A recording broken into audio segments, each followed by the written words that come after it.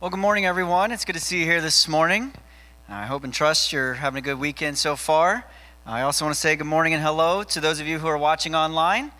Man, as David said, it is just so beautiful out there. I don't know how many of you come down Meekland, but the redbud trees on that road are just gorgeous. So hopefully you'll be able to enjoy today's nice weather and get some time outside.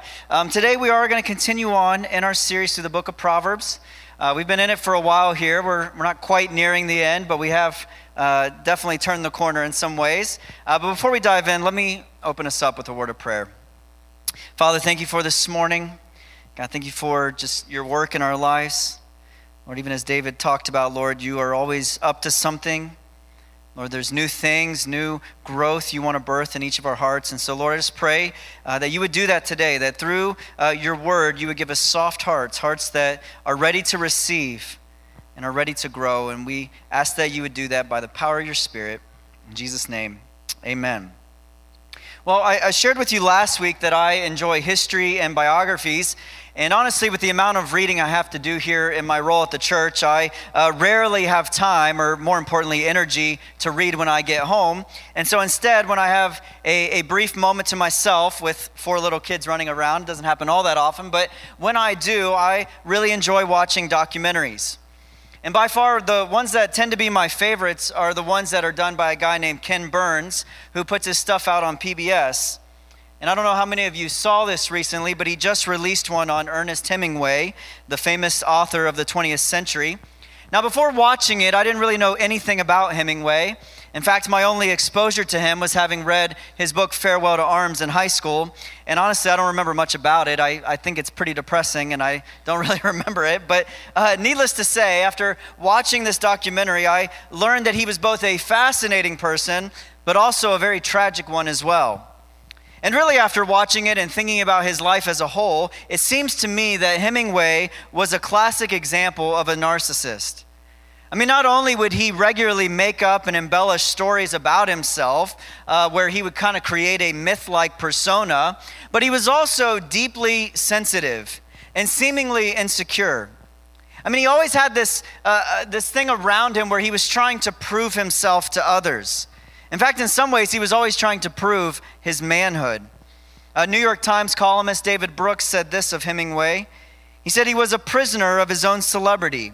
He'd become famous at 25, and by middle age, he was often just playing at being Ernest Hemingway. Hemingway seems to have lost track of his own authentic voice in the midst of the public persona he created. He was an extremely sensitive man who suffered much from the merest slights, but was also an extremely dominating, cruel, and self-indulgent one. One story from the documentary that really stood out and also highlighted Hemingway's insecurity and really highlighted his pride had to do with a writer named Max Eastman. Now, Eastman had written an essay critiquing one of Hemingway's books, and in that essay, Eastman was essentially challenging and pointing out that Hemingway seemed to always be hiding behind a false macho persona.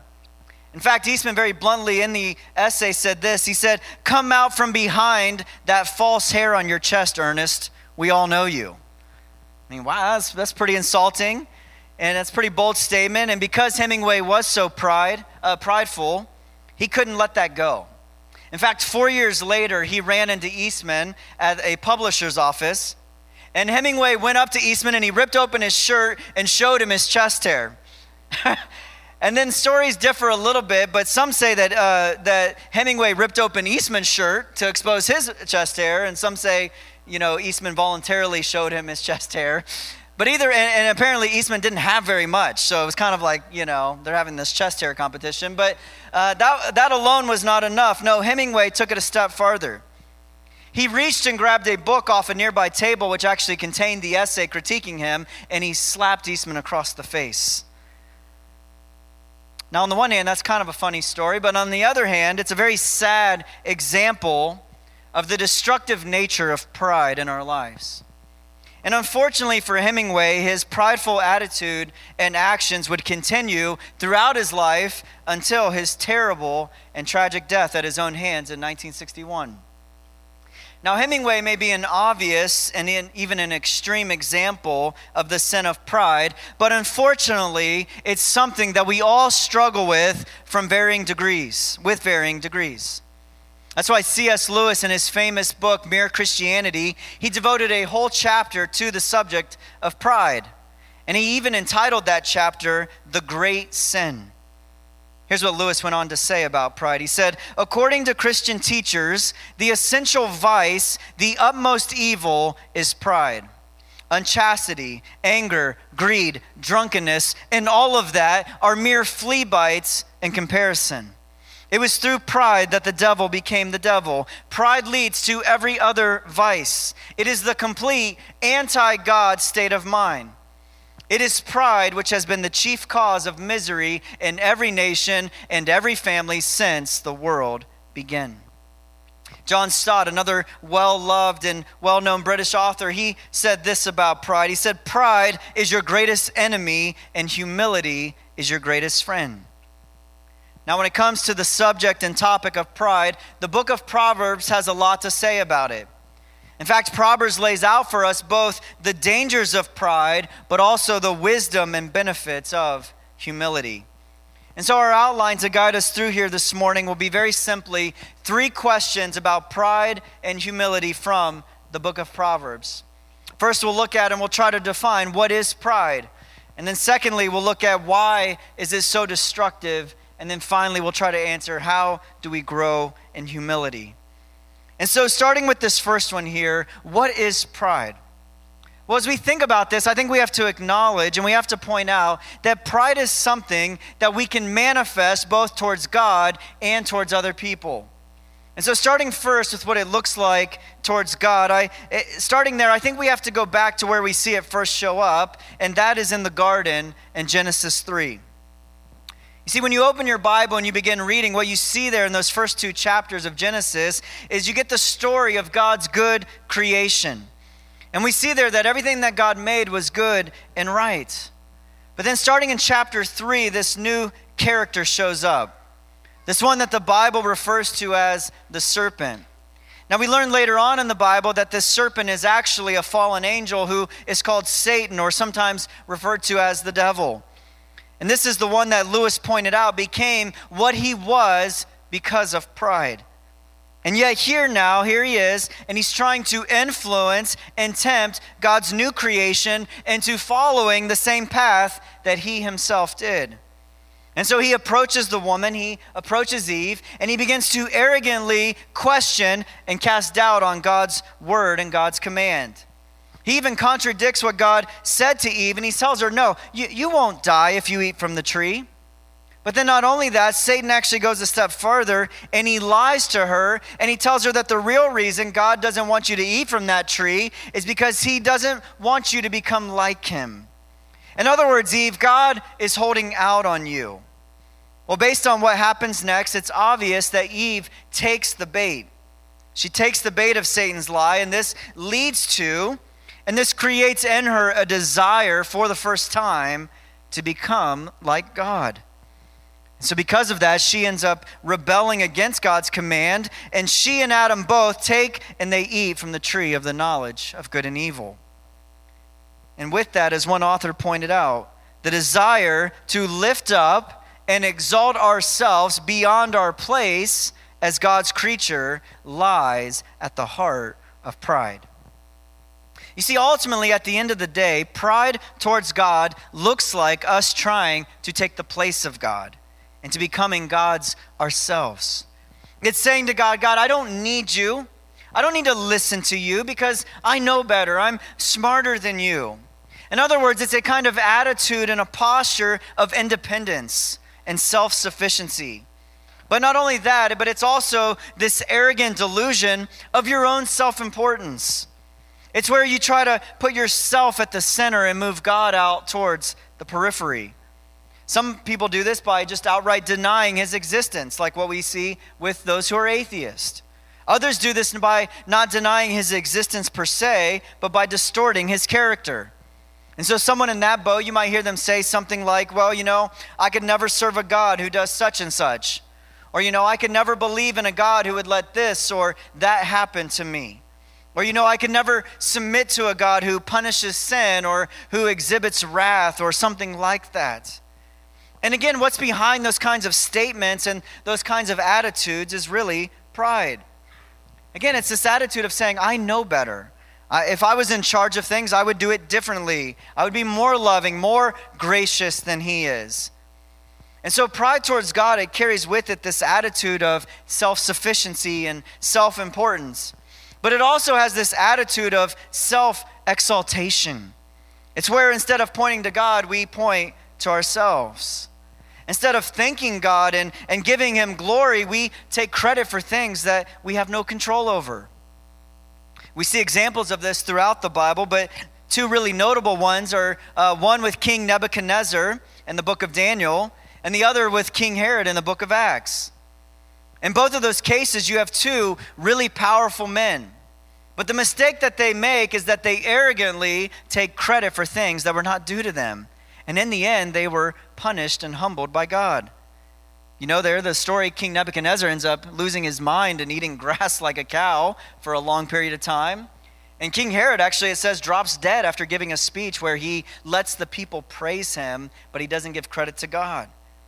You see, really, when you think about it, pride towards God is ultimately idolatry. It's again that posture of trying to take God off of his throne and put ourselves on it instead. And as Charles Spurgeon points out, that's a really stupid thing to do, right? Like pride is really dumb because of how delusional and how unrealistic it is. Spurgeon said this, he said, pride is a groundless thing. It stands on the sands, or worse than that, it puts its foot on the billows which yield beneath its tread, or worse still, it stands on bubbles which soon burst beneath its feet. Of all things, pride has the worst foothold. It has no solid rock on earth on which to place itself. We have reasons for almost everything, but we have no reasons for pride. Pride is a thing which should be unnatural to us, for we have nothing to be proud of. He continues, he says, what is there in man of which we should glory? Our very creation is enough to humble us. What are we but creatures of today? Our frailty should be sufficient to lay us low, for we shall be gone tomorrow. Our ignorance should tend to keep pride from our lips. What are we but like the wild ass's colt which knows nothing? Our sins ought to effectually to stop our mouths and lay us in the dust. Of all the things in the world, pride towards God is that which has the very least excuse. It neither has stick nor stone on which to build. And because that is true, and because ultimately pride is an affront to God, and not only that, but it's damaging to us, because of all of that, God hates it. Proverbs 16:5 says, the Lord detests all the proud of heart. Proverbs 15:25 says, the Lord tears down the house of the proud. In Proverbs 8, we have wisdom being sort of personified, and it's really what it's doing here is it's representing God's heart and his mindset. And in verse 13 of chapter 8, wisdom says, to fear the Lord is to hate evil. I hate pride and arrogance, evil behavior and perverse speech. Proverbs 21:4 says, haughty eyes and a proud heart, the lamp of the wicked are sin. We looked at this proverb earlier on in the series, but in Proverbs chapter 6, it says this, there are 6 things the Lord hates, 7 that are detestable to him, and the very first thing that is mentioned in that list that God hates is haughty eyes, or in other words, proud eyes. And talking about pride towards God and the effects of it, author Thomas Terrence, who himself was a white supremacist and a former KKK member, but whose life was radically changed by the gospel, he went on to write this. As people lose or suppress the knowledge of God, spiritual darkness grows and a psychological inversion occurs. In their thinking, God becomes smaller and they become larger. The center of gravity in their mental life shifts from God to themselves. They become the center of their world, and God is conveniently moved to the periphery, either through denial of his existence or distortion of his character. Self-importance and godless self-confidence grow stronger. That cycle, the cycle that follows is familiar. People exalt themselves against God and over others. Pride increases, arrogant and or abusive behavior ensues, and people suffer. You see, what Terence is getting at here is that as we behave prideful towards God, it inevitably leads us to being prideful towards others as well. And the result is what he says here, is that people suffer. And so in light of that, let's define now what pride looks like in relation to others.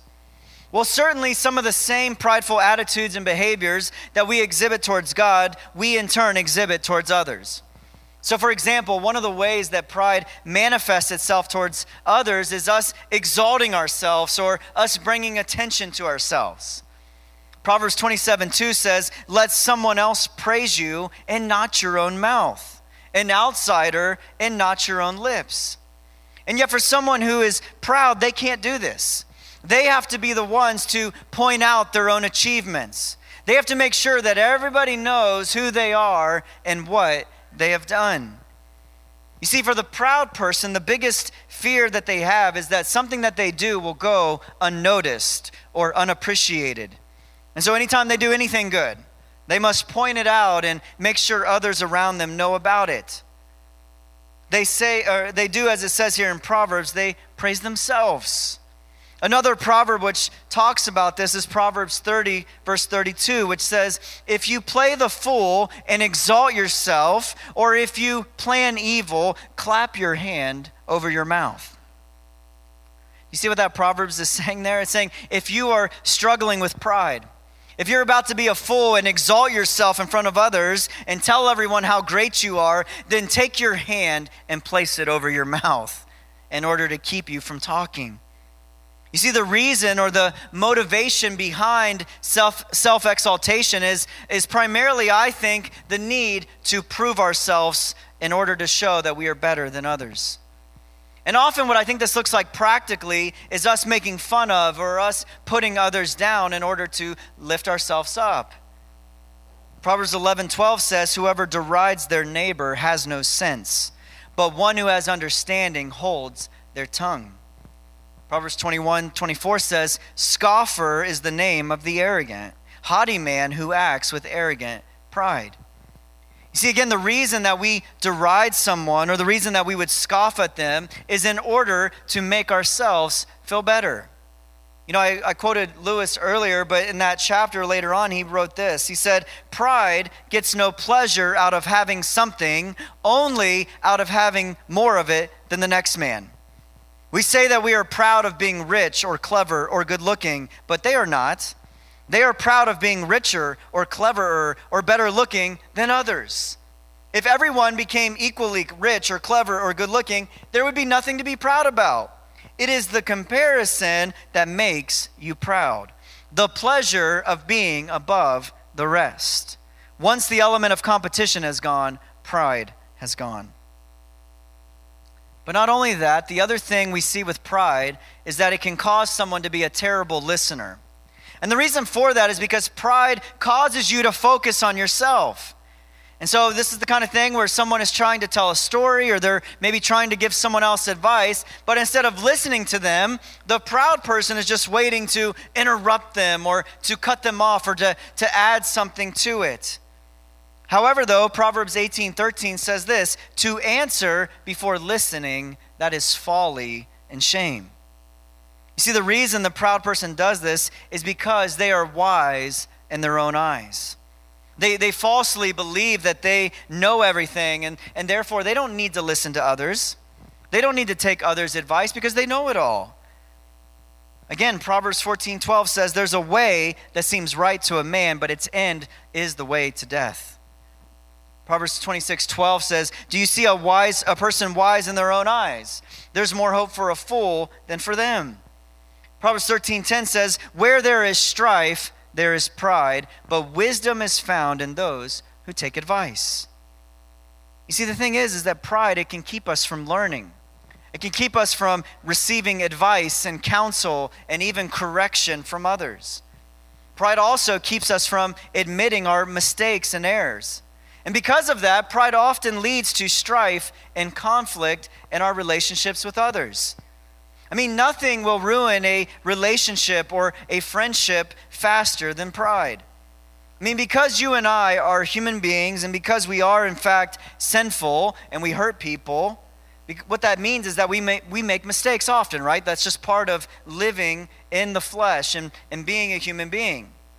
And yet, because the proud person can't admit their faults or their mistakes, they never take responsibility, and they never go to the point of asking for forgiveness and saying they're sorry.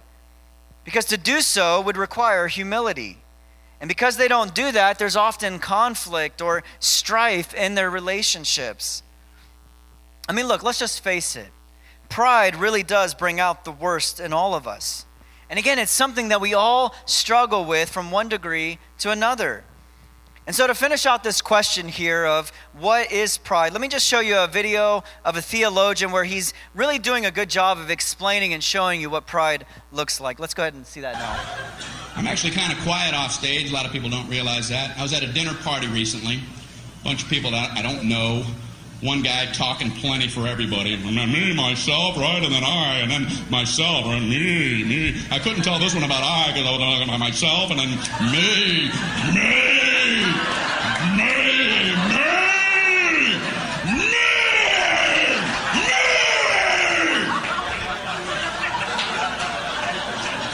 Beware the me monster. So I tried to jump in with a little story. I don't want to just sit there the whole night. Right when I'm done with my story, this guy goes, "That ain't nothing." Oh, well, didn't mean to waste everybody's time telling my nothing story. Here, let Marco Polo speak. He's back with tales of adventure. My story ain't nothing. Maybe it wasn't, because I made the mistake of trying to tell a story about having only 2 wisdom teeth pulled, and I learned a lesson. Don't ever try to tell a 2 wisdom tooth story, because you ain't going nowhere. The 4 wisdom teeth people are going to parachute in and cut you off at the pass.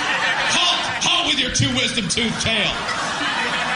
You will never complete one, trust me. I'm trying to tell my story. You know, I had some wisdom teeth pulled. I had 2, but I had 4 pulled. Oh, okay.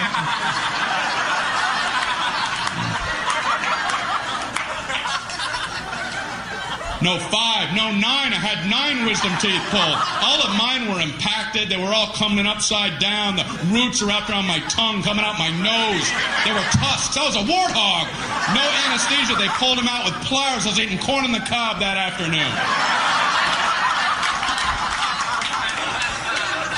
Pin the blue ribbon upon his chest. That knocks the socks off of my wisdom tooth tail. Why do people need to top other people? I've never understood it, and I see it all the time. Obviously, people get something out of it. At best, people wait for your lips to stop. Yeah, as soon as... Okay, you, me! You, me! You see the difference? You see that? Now I do. What is it about the human condition? People get something out of that. That's why I have a social fantasy. I wish I was one of the 12 astronauts who have been on our moon. They must love knowing they can beat anybody's story whenever they want. They can sit back quietly at a dinner party while some other person, some me monster's doing his thing, and let him go. Let him run with the line while you be quiet. Oh, really? Let him have his moment. Yeah, I'm a big traveler. I have my business. I got my own global enterprise I got to check on. You know, driving in the Autobahn because I keep a fleet of sports cars over in Zurich. You know, there's a Swiss account that I got to check out. Mount Kilimanjaro expedition, might have to cancel that. You know, runways in Aspen are a lot shorter the first time you go in there. The Pacific Rim Company are going to try to take that over. Global enterprise.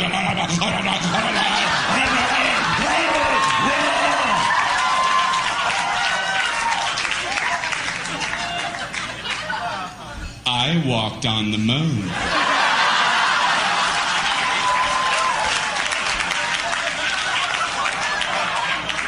Oh, well, you have the floor, Moonwalker. You know, you mentioned driving on the Autobahn. That reminded me. Once I was driving in the Sea of Tranquility in my lunar rover. And I, too, was worried about our speed till I remembered, wait, we're the only ones on the moon.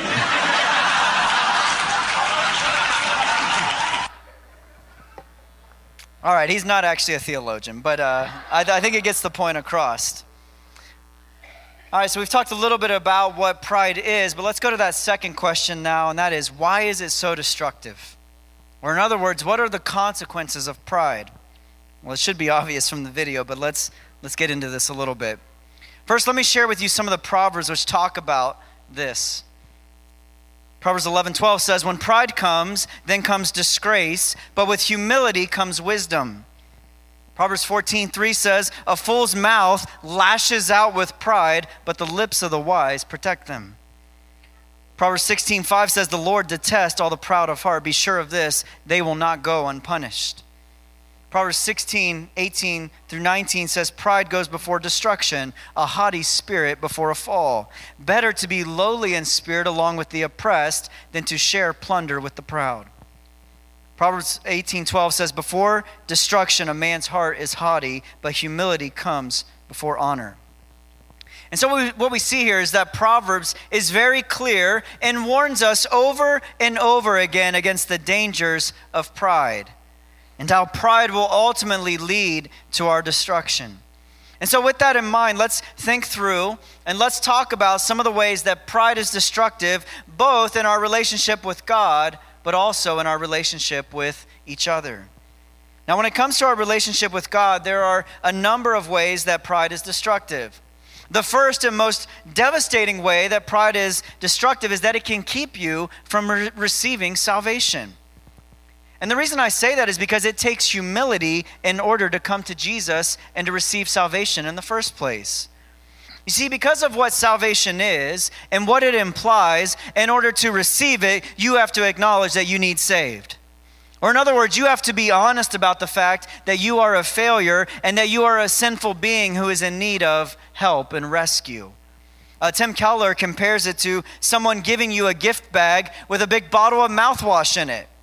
In receiving the gift and taking it, there's an acknowledgement that you have bad breath and that you need the mouthwash. Right? And in the same way, in coming to Jesus and in receiving the gift of salvation, you and I, we have to humble ourselves and we have to acknowledge that we need him. We have to realize and be honest with the fact that he lived the life that we should have lived and that he died the death that we deserved. And so to not do that, to not humble yourself in that way, that would be the most devastating and the most significant result of pride in your life. Again, pride can keep you from receiving salvation. What other ways, though, is pride devastating in our relationship with God? Well, another way that it can be devastating is that it can keep us from listening to and obeying God's word fully. Proverbs 13:13 says, whoever despises the word brings destruction on himself, but he who reveres the commandment will be rewarded. You see, we've said earlier that pride causes us to look to ourselves instead of looking to God. And because of that, when you are walking in pride, one of the outcomes often is that we ignore or we disobey God's word. And according to this proverb here, when we do that, we are flirting with disaster. You see, we've said both in this series and in other series that God's commands are for our good. That God's laws and his commands, they are for our protection. And so when you and I violate them or we ignore them, what happens is we step outside of that protection and we step outside of that wisdom. And the result is that we often end up hurting ourselves or hurting others. And so again, pride here, it can keep us from obeying the word. But not only that, we also see here that pride can cause God to oppose us. It says in Proverbs 3:34 that he mocks proud mockers, but he shows favor to the humble and oppressed. James, Jesus' younger brother, he actually quotes this proverb in his letter. And in James chapter 4, he writes this, but he gives us more grace. That is why Scripture says God opposes the proud, but he shows favor, or some translations say grace, to the humble.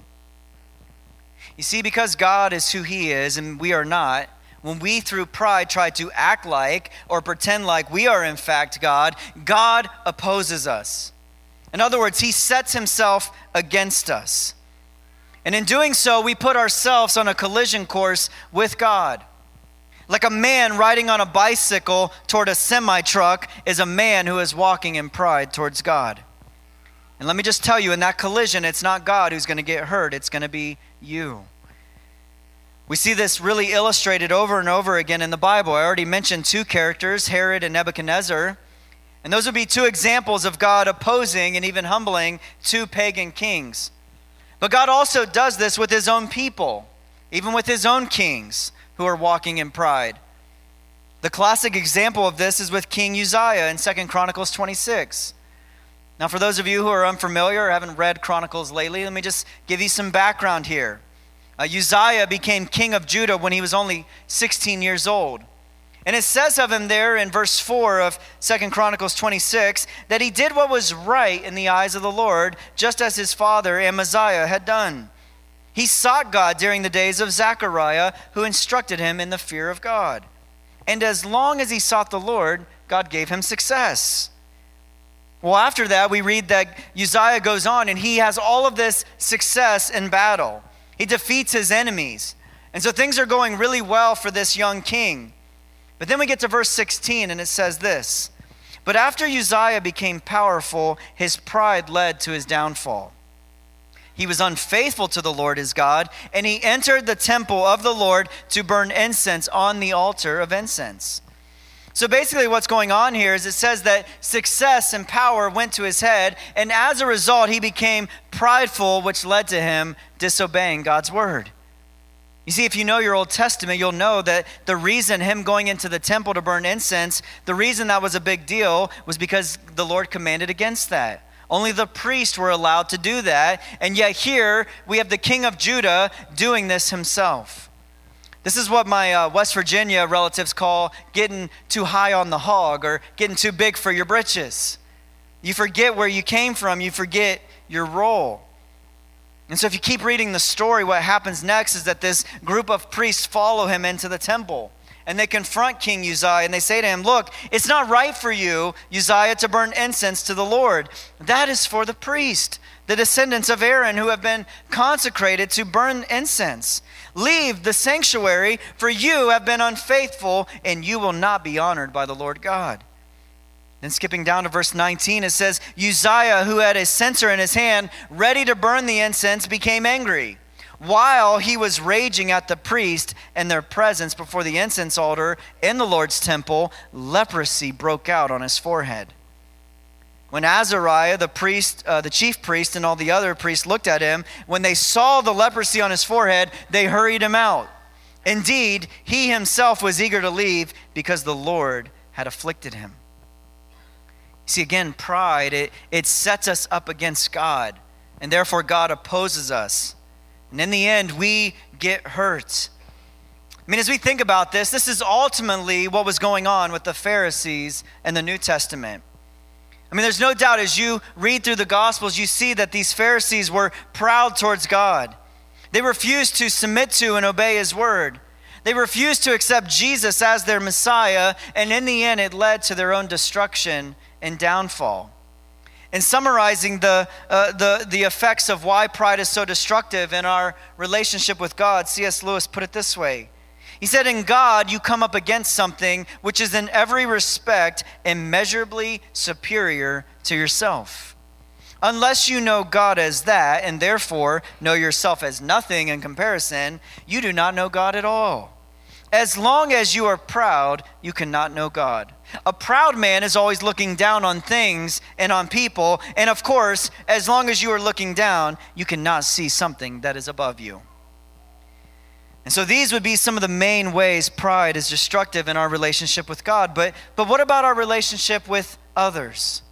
Well, pride is also very, very destructive there as well. In fact, many theologians have argued that pride is the root of all sin. In other words, what they mean by that is that if you trace the root cause of any particular sin back far enough, what you will find is that ultimately it is due to pride.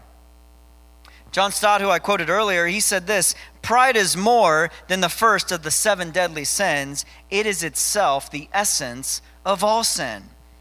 In a different article I read by a guy named Sam Storms, he argued that pride is ultimately behind the sins of envy, bitterness, strife, deceit, hypocrisy, slander, and greed.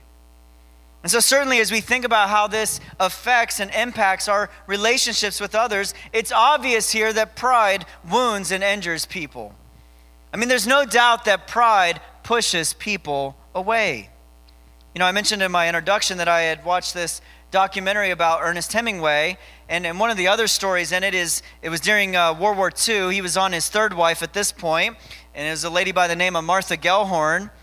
And she was headed over to Europe to be a war correspondent, and because that's actually where her and Hemingway had met. They were both war correspondents in the Spanish Civil War, and she kept trying to get him to go with her.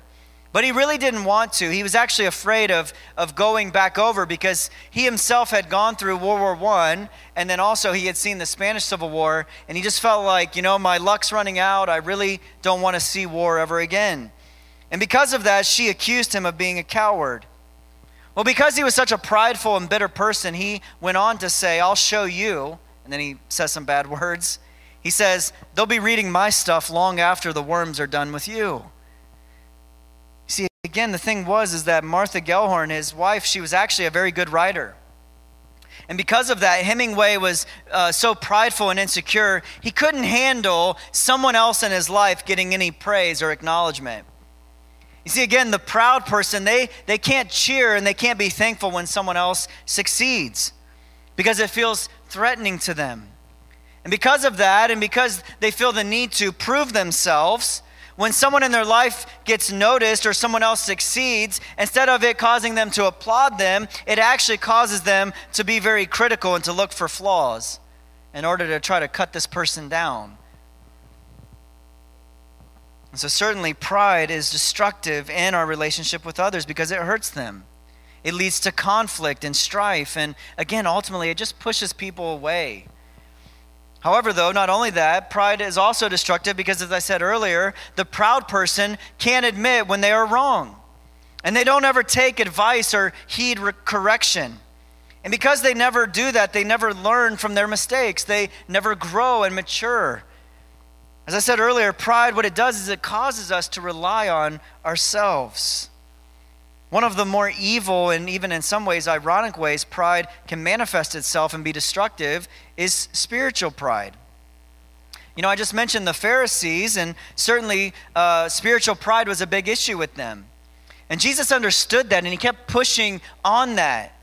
And in his famous parable about the Pharisee and the tax collector, do you remember how the tax collector prayed? He said, God, I thank you that I'm not like other people. Those robbers and evildoers and adulterers and, even like this tax collector right here. God, thank you I'm not like him. No, I fast twice a week. I give 1/10 of all that I get. Right? Like this guy, instead of praying, he just basically boasted in himself. He talked about how great he was, how righteous he was. However, though, in contrast to that, Jesus tells us that the tax collector simply prayed, God, have mercy on me, a sinner. And with that, Jesus concludes by saying it's the tax collector who went home justified and forgiven, not the Pharisee. You see, the reason why spiritual pride is so ugly is because it hides itself and it wraps itself up in religion. And so on the outside, it can look really, really good. But inside, it is rotten. And that's why Jesus hates it, right? That's hypocrisy. That's the main thing he addressed with the Pharisees. In fact, earlier on in the Gospel of Luke in chapter 14, we're told there that Jesus is at the house of one of the Pharisees. And he's just watching them interact. And he just gets so disgusted by how they're behaving that in Luke 14:11, Jesus said this, for all of those who exalt themselves will be humbled, and those who humble themselves will be exalted. And certainly as we think about this last year in the American church, we've seen that happen a bunch, right? Like there's been a lot of Christian leaders who have been getting humbled by the Lord. And so we could just keep going on here. We could just keep talking about all of the ways that pride is devastating and destructive in our lives. But let's go to this last question here, and that is, how do we grow in humility? You see, I've not said it yet, but humility is the opposite of pride. In other words, humility is the antidote to pride. Humility is that posture. It's that attitude that you and I should have both towards God and towards our fellow man. And so if that's true, how do we grow in it? How do we cultivate humility in our lives? Well, I think the first way we can grow in humility is by acknowledging regularly, if not daily, our need and dependence on God. You see, again, pride is this mindset, this attitude of, I don't need you, God. I can do it on my own. But in contrast, humility lives in reality, and humility knows and understands that we do, in fact, need him. And the more that you and I get that, and the more that we acknowledge that we do need him, the more that we can grow in humility. One of my life verses that has been very meaningful to me, really the whole chapter, is John 15. But in verse 5, Jesus he's saying, "You are the vine, and I am the vine. You are the branches." And he finishes by saying, "Apart from me, you can do nothing." Not just being in ministry, that is so real, right? Like every Sunday, before I come, it's like I'm acknowledging in the car on the way here, Lord, apart from you, I can do nothing.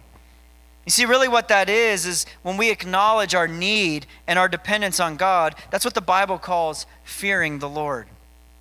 You know, in this series, we've already talked a little bit about what it means to fear the Lord.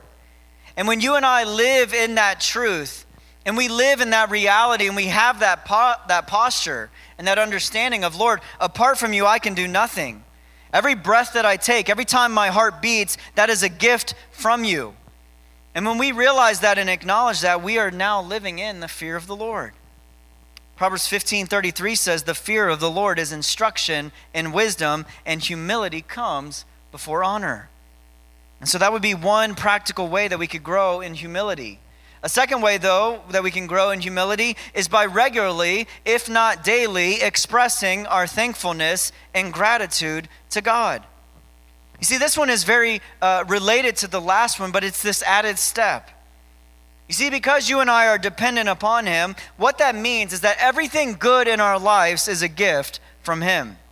And therefore, what that should do is that should cause us to respond with thankfulness and gratitude. And the reason for that is because, number one, when we do that, it honors him, it brings him glory. But secondly, when we do that, it also is this great reminder of who he is and all that he has done for us. One writer said this, he said, "Thankfulness is a soil in which pride does not easily grow." And so the more that you and I can cultivate hearts that are thankful, that are grateful, the more that we will grow in humility. The last way I want to mention here is perhaps the most powerful way that we can grow in humility, and that is by remembering and meditating on regularly, if not daily, the life and the death of Jesus. See, when you read the Gospels, what you find out is that Jesus was by far the greatest humility in all of the world and all throughout history. The very fact, think about this, the very fact that the Son of God left the glories of heaven in order to take on human flesh is staggering. But not only that, even the way that he was born was extremely humbling. Far from being born in the palace to a royal family, King Jesus was born to a poor teenage mom. And not only that, but he was laid in a manger because there was no room for him. There was no room for the Son of God on earth. But not only that, though, not only was Jesus' birth and the circumstances around it humbling, but so was the rest of his life. Think about it. Jesus spent his time hanging around the poor and the needy, around those who had diseases and even demons, those who the world had rejected and had forsaken. These are the people Jesus chose to spend his time with. That's why Jesus told his disciples, he said, "I did not come to be served, but to serve and to give my life as a ransom for many." On the night that Jesus was betrayed, right before he went to the cross, we're told that he took off his outer clothes and he got a towel and he wrapped it around his waist and he got on his knees and he washed his 12 disciples' stinky, nasty feet. But then not only that, the greatest act of humility in Jesus' life was that he allowed himself to be crucified and killed on a Roman cross. The Apostle Paul, in his letter to the Philippians, he really captures all of this. And in Philippians 2, verse 5, he writes this: in your relationships with one another, have the same mindset as Christ Jesus, who being in the very nature God, did not consider equality with God something to be used to his own advantage. Rather, he made himself nothing by taking the very nature of a servant, being made in human likeness. And being found in an appearance as a man, he humbled himself by being obedient to death, even death on a cross. Therefore, God exalted him to the highest place and gave him the name that is above every name, that at the name of Jesus every knee should bow in heaven and on earth and under the earth, and every tongue acknowledge or confess that Jesus Christ is Lord, to the glory of God the Father. You see, as you and I, as we meditate on and we remember the life of Jesus and the example that he set, and especially when we remember the death of Jesus, both how he died and why he had to die, when we do that, it brings humility into our lives. You see, nothing will humble us more than focusing on the cross. You see, when you and I remember, we remind ourselves that it was not someone else's sin, but that it was our sin that held him there, we, as Spurgeon said, we will have nothing to be proud about. Martin Lloyd-Jones, one of my favorite Christian pastors from the previous century, he wrote this: "There is only one thing that I know of that crushes me to the ground and humiliates me to the dust, and that is to look at the Son of God, and especially to contemplate the cross. When I survey the wondrous cross on which the Prince of Glory died, my richest gain I count but loss and pour contempt on all my pride. Nothing else can do it. When I see that I am a sinner, that nothing but the Son of God on the cross can save me, I am humbled to the dust. Nothing but the cross gives us that spirit of humility." And so to close here, let's finish by taking the Lord's Supper together. I mean, this is why we do this, right? Like, we're not playing religion here. We are remembering the death of Jesus Christ, and we're remembering what that represents. And not only that, but we're proclaiming his death until he returns. And so on the night that Jesus was betrayed, he took the bread and he broke it. And he said, "This is my body, which is for you. Do this in remembrance of me." So let's take the bread together.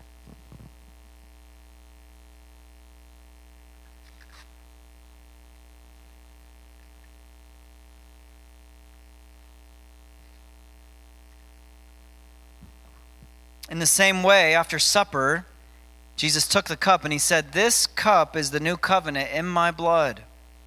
Do this in remembrance of me." Let's take the cup together.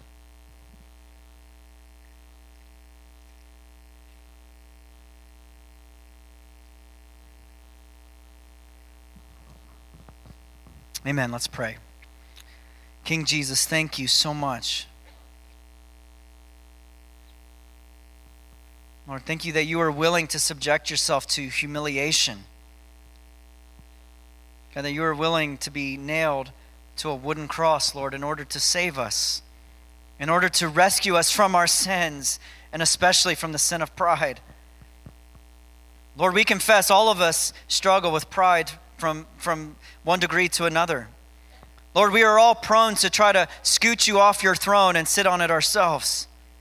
God, we are all prone to point to ourselves and to try to bring glory to ourselves. But thank you, Lord, that you came. And you came in such humble circumstances to deliver us from that, to free us from the sin of pride. And so, Father, I just pray and ask right now, by the power of your Spirit, you would help us to remember and to contemplate the cross. God, you would just give us such a clear picture of the ugliness of it. But you would also give us such a clear picture of the glory of it, the beauty of it, the fact that it's love on display for us. And Lord, would you allow that to change our hearts? Would you allow that to mold us and to make us more into the image of your Son? Thank you, Lord. Pray this in Jesus' name. Amen. Well, amen. Thank you guys so much for being here this morning. Why don't you go ahead and stand? We're going to close with a final blessing, a final benediction. I'll be down here. There'll be members of our prayer team down here. If you have anything going on in your life that you would like prayer for, please make your way down here after the service. But let's close now with a final benediction. 2 Peter 3:18. May you grow in the grace and knowledge of our Lord and Savior, Jesus Christ. To him be the glory both now and to the day of eternity. Amen. Amen. Go in peace.